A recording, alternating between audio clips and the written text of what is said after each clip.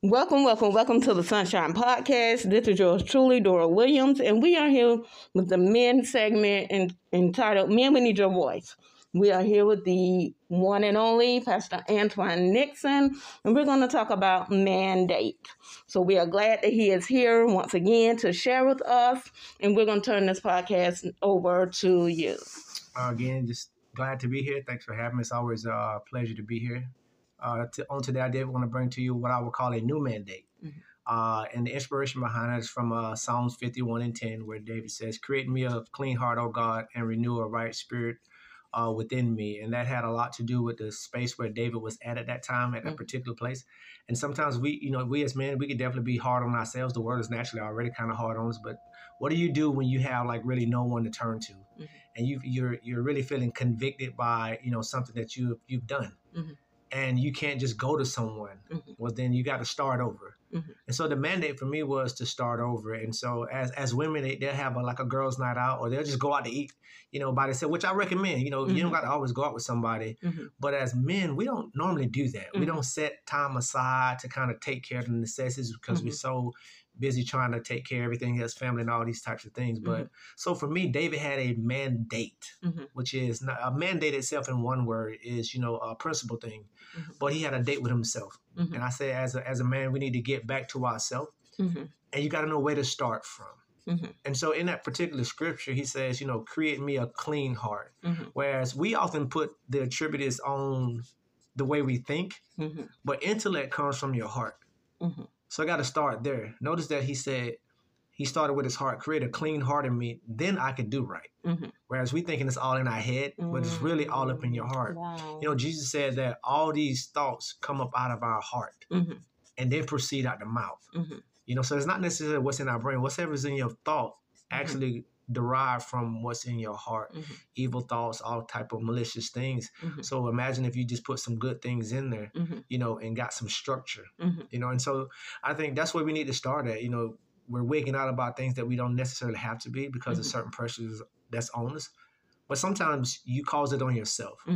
And you need to internalize some of the things. I think that's what David did. He internalized what he did by sleeping with that woman. But yet and still, that wasn't the end for him. And the world will just cast you away at one particular fault, especially a person in leadership and things like that. And it's hard to, usually leaders don't have nobody to go to. They don't really have that because everyone is coming to them. Right. And so you have to start over. So I just want to tell the men, it's okay to start over.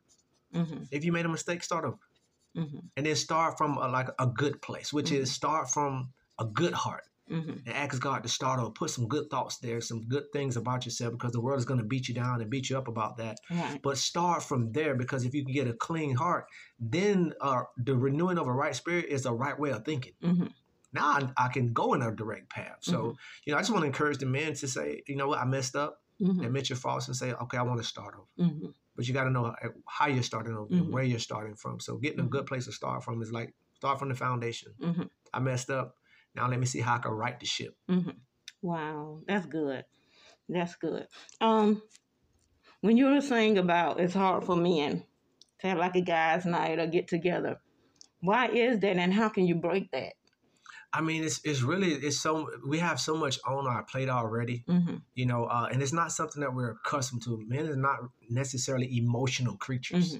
So like male bonding, that's not something that you hear a lot in our circle. Like, hey, we need to bond, But here's the thing: it's necessary, but we don't talk about it. Right. So for women, it's simple. It comes naturally to say, hey, let's get together. Let's have a movie night. Men don't do that. We barely get together to have a game night, but it's not really helping us mentally. And so we got to have outlets. That's why I think we see a lot of men who are, having stressful times, high suicidal rate, because men don't naturally have an outlet, and we internalize things so much, and we put so much pressure on stuff, and it's natural.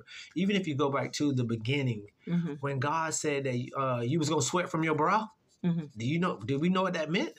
You're going to work, right? And you're going to go through it. But we need to make sure that we have an outlet, and if we're the one that caused the issue, I just want them to know, okay, don't beat yourself up so much. Right. You know, I'm taking from my personal experience back in like 2018, where I was really just going through a lot mentally, and I wasn't talking to anyone. I'm pastoring a church, getting to work, getting to church every Sunday, got to give a message. But at the same time, I just felt myself going down, simply because I didn't feel like I was enough. You know, I wasn't doing a great job of these types of things, but nobody knew that because I wasn't talking to anybody. But when I realized that I was enough, then I had a starting point, you know, and then I needed a place to start from. So that's important. You know, I think men need to know that it's okay to, you know, say you have some weak times. It's okay to cry. You know, we've been told all these stigmas that we've literally built up a callous mindset, and we're hardened to not reach out. And that's something I want to break. You said, how do we break those cycles? Well, you got to break a callous mind, like a hard, callous ground. Right. You have to break that soil and allow something to be planted. Like, there's people that want to help us, but our soil so hard and our heart so hard that we won't let nothing in. And so we just constantly internalize that, which adds more of a stress and burden on it. I just think we need to break that cycle. Right. And usually when you're told as a kid, especially like from a father to a young boy, men don't cry, you know, pick yourself up. And it's like, you don't know what you're planting in that child and what you're raising and how he's going to harden up and say, well, I can't reach out. That same child may kill himself down the road simply because he didn't know how to reach out to his help. Right. And so we could have the help within an environment, but we don't know how to reach out to that environment because I think we need to be shown how to be emotional. Right. You know, we have to be taught that. You know, I came up in a household with a lot of women, grandmothers, great-grandmothers, and things like that. So I do have an emotional side that I can detach from the man side and make sure I tap into that. But that's something I got to be conscious of. And I have to make sure that I do that and allow, you know, certain things to happen. Right. You know, otherwise I'll just continue on myself, just being a man and not really allowing that side to come in. Because that's like a debrief for us. Right. When we could take some time away. You know, we do need to get away sometime. Even Jesus did it. Right. He would leave the multitudes and he would go up into the mountain to pray to get to himself. You know, but I think we do it sometimes for the wrong reason. We would go and isolate ourselves and have negative thoughts. When we have to replace those thoughts. That's good. That's good. And I guess you just pretty much answered all my questions, because I was going to ask, how do you get leaders? Because you're talking about leaders. A lot of leaders don't have anyone to go to. And that has been on my heart for the past month or so. You know, there's so many leaders hurting, you know, and commit suicide, like you said, you know, giving up because they don't have it. Now that they've helped so many people and now they don't have anybody. So how do you get them to receive the help that does come? Well, David gave it to us. That's the start. You got to start from within. We don't really necessarily need the people that we think we need. Right. We just got to know where the starting point is at. Usually we're putting too much pressure on ourselves. So it's a conscious thing, meaning David had to kind of open up to what he did, accept what happened, which is to accept what is, now get help. So in his case, it was, okay, I know I messed up, but I'm a king and I still got a kingdom to govern and run. He cannot stay in that mental space and be a great king for the kingdom. What he has to do is admit what happened and then go somewhere else to where he can get into some pure thoughts. And you can't always expect people to do that for you. Right. He had this ability to do that himself. So we got to go to God. Notice he asked God to do this. Meaning he probably had reached out to other people that could not do it. Right. And people had turned their back on him, you know, and that's a lot that happens with leaders. You know, when you fall off the mantle. You know, and because people will lift you up beyond the measure that you can even stand on, and you don't even ask for that. Right. That's, you know, good. And then so when you mess up, you know, they just berate you. It's like, I think as leaders, we go through the same thing in a similar way, but lesser that Jesus did. It was Hosanna one day, it was crucified the next one. And that can almost make you crazy. Right. Because it's the same people. You know, the same people that say they love you, they hate you. But then God said, but I need you to lead them. That's enough to make you psycho. And so you have to internalize, and I think you have to get away, you know, and get to a safe space. And the safest space you got is within your own heart, within your own mind, to come up with these thoughts. So I believe David started to internalize it and say, yeah, I messed up, but let me go back to the person that can actually make this right. So we have this word called information, right? So information is simply knowledge. But if you break the word down, information, it means structure. And so what David was looking for, he didn't need no more opinions. He needed structure. My Lord. So once he got structure, now he says, okay, now I can run the kingdom. Now you don't care about what they got to say because you say, okay, I done put all that past behind me. I done put my mistakes behind me. So even if they come to you in front of you with what you've done, you've put it in the past. Right. I don't care if you put it in the past. You know, if I put it away and God has put it away, I can start over from there. And so we need to know that it's okay, like you messed up, but start over. Get to a place where you can have some structure because other men need you. Other leaders need us. And they need to see us fail and falter, but they also need to see us get up. You know, and that's very important. And I just want to encourage those to know that it's okay. You know, that if you've had some kind of mental issues and all these things, but you can climb out of that rabbit hole, you know, so you can get up out of it. And it's important because we're placed as leaders to lead people. Right. But where are we leading them? You know, when we're going through it, because we go through a lot, we're dealing with everybody else's problems. And usually we're the last ones to deal with our own problem. Right. So I believe in a bit of unselfish selfishness, which is I have to put me first. For me to be the best version, for you to help you, I have to be a little bit selfish about myself and the things that I need. And you have to be able to say no sometimes. Right. You can't do everything for everybody, and that puts on undue pressure upon yourself. And so it's just getting in a conscious mindset of like, okay, where do I sit at with this particular problem and this problem, and how do I get to a neutral place in life? You know, I think that's what David was trying to get to. Is like I need to get to a space where I can go back and be who I was. But he could not start from where he was at. Right. He had to go back and say, okay, there was a time when I thought better, when I felt better, when I did better. And it starts with a clean heart, which is clean slate. Yeah. Start over. This is good. I really hope that this is helping someone out there. Rely on with the scripture he said, Psalms 51:10.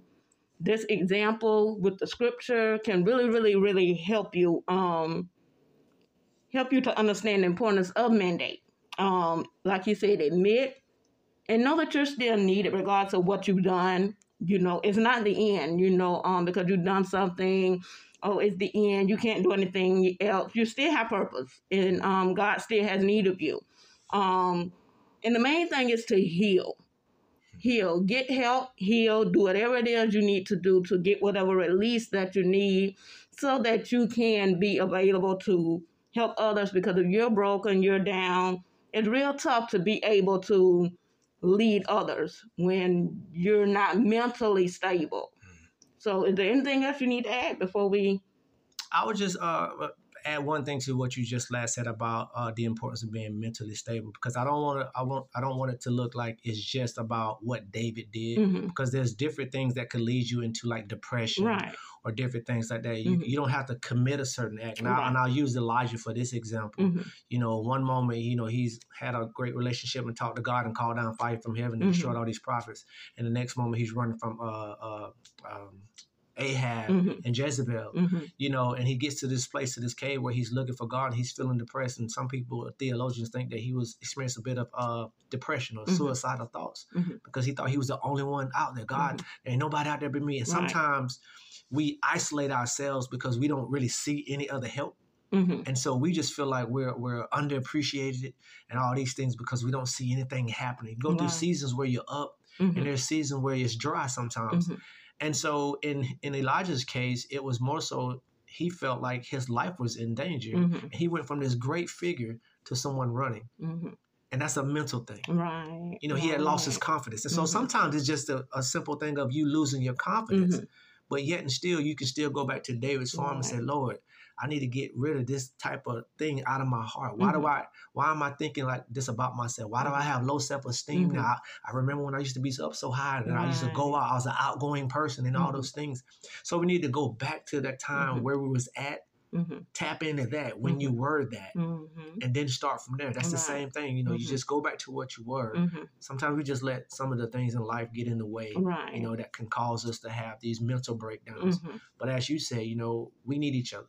You know, and the better we are as leaders, the better those that we lead, you know, would be. And so they're counting on us. But I just want to say it's important that you count on you. Right. You know what I'm saying? Like you need to make sure that I make sure I count on me. I make sure I count on me. Before I expect anybody else to count on me or do for me, I do for me. Right. You know, and that was important. That was like my turnaround, is to make sure I'm there for me every morning, every day that I get up. I have to be there for me. Because if I'm not there for me, how can I be there for my family? Right. How can I be there for others? So we need to be a little bit selfish about ourselves as men and say, okay, let me, you know, go out myself and let me do this. Let me do some things that's fulfilling for me, because we're always fulfilling everybody else's wishes, because that's what we naturally do. But you do need to take some time to yourself, you know, so you can kind of gather yourself. Right. So you heard it from Pastor Antwon Nixon. This was good. Be there for yourself. Show up for yourself. Love on you. And continue to put yourself first, men of God. Men in general, men around the world. You are wanted, you are needed, and you can bounce back and come out of whatever state that you're in and end with the victory. I hope it's been a blessing to you. So, and until next time, be blessed.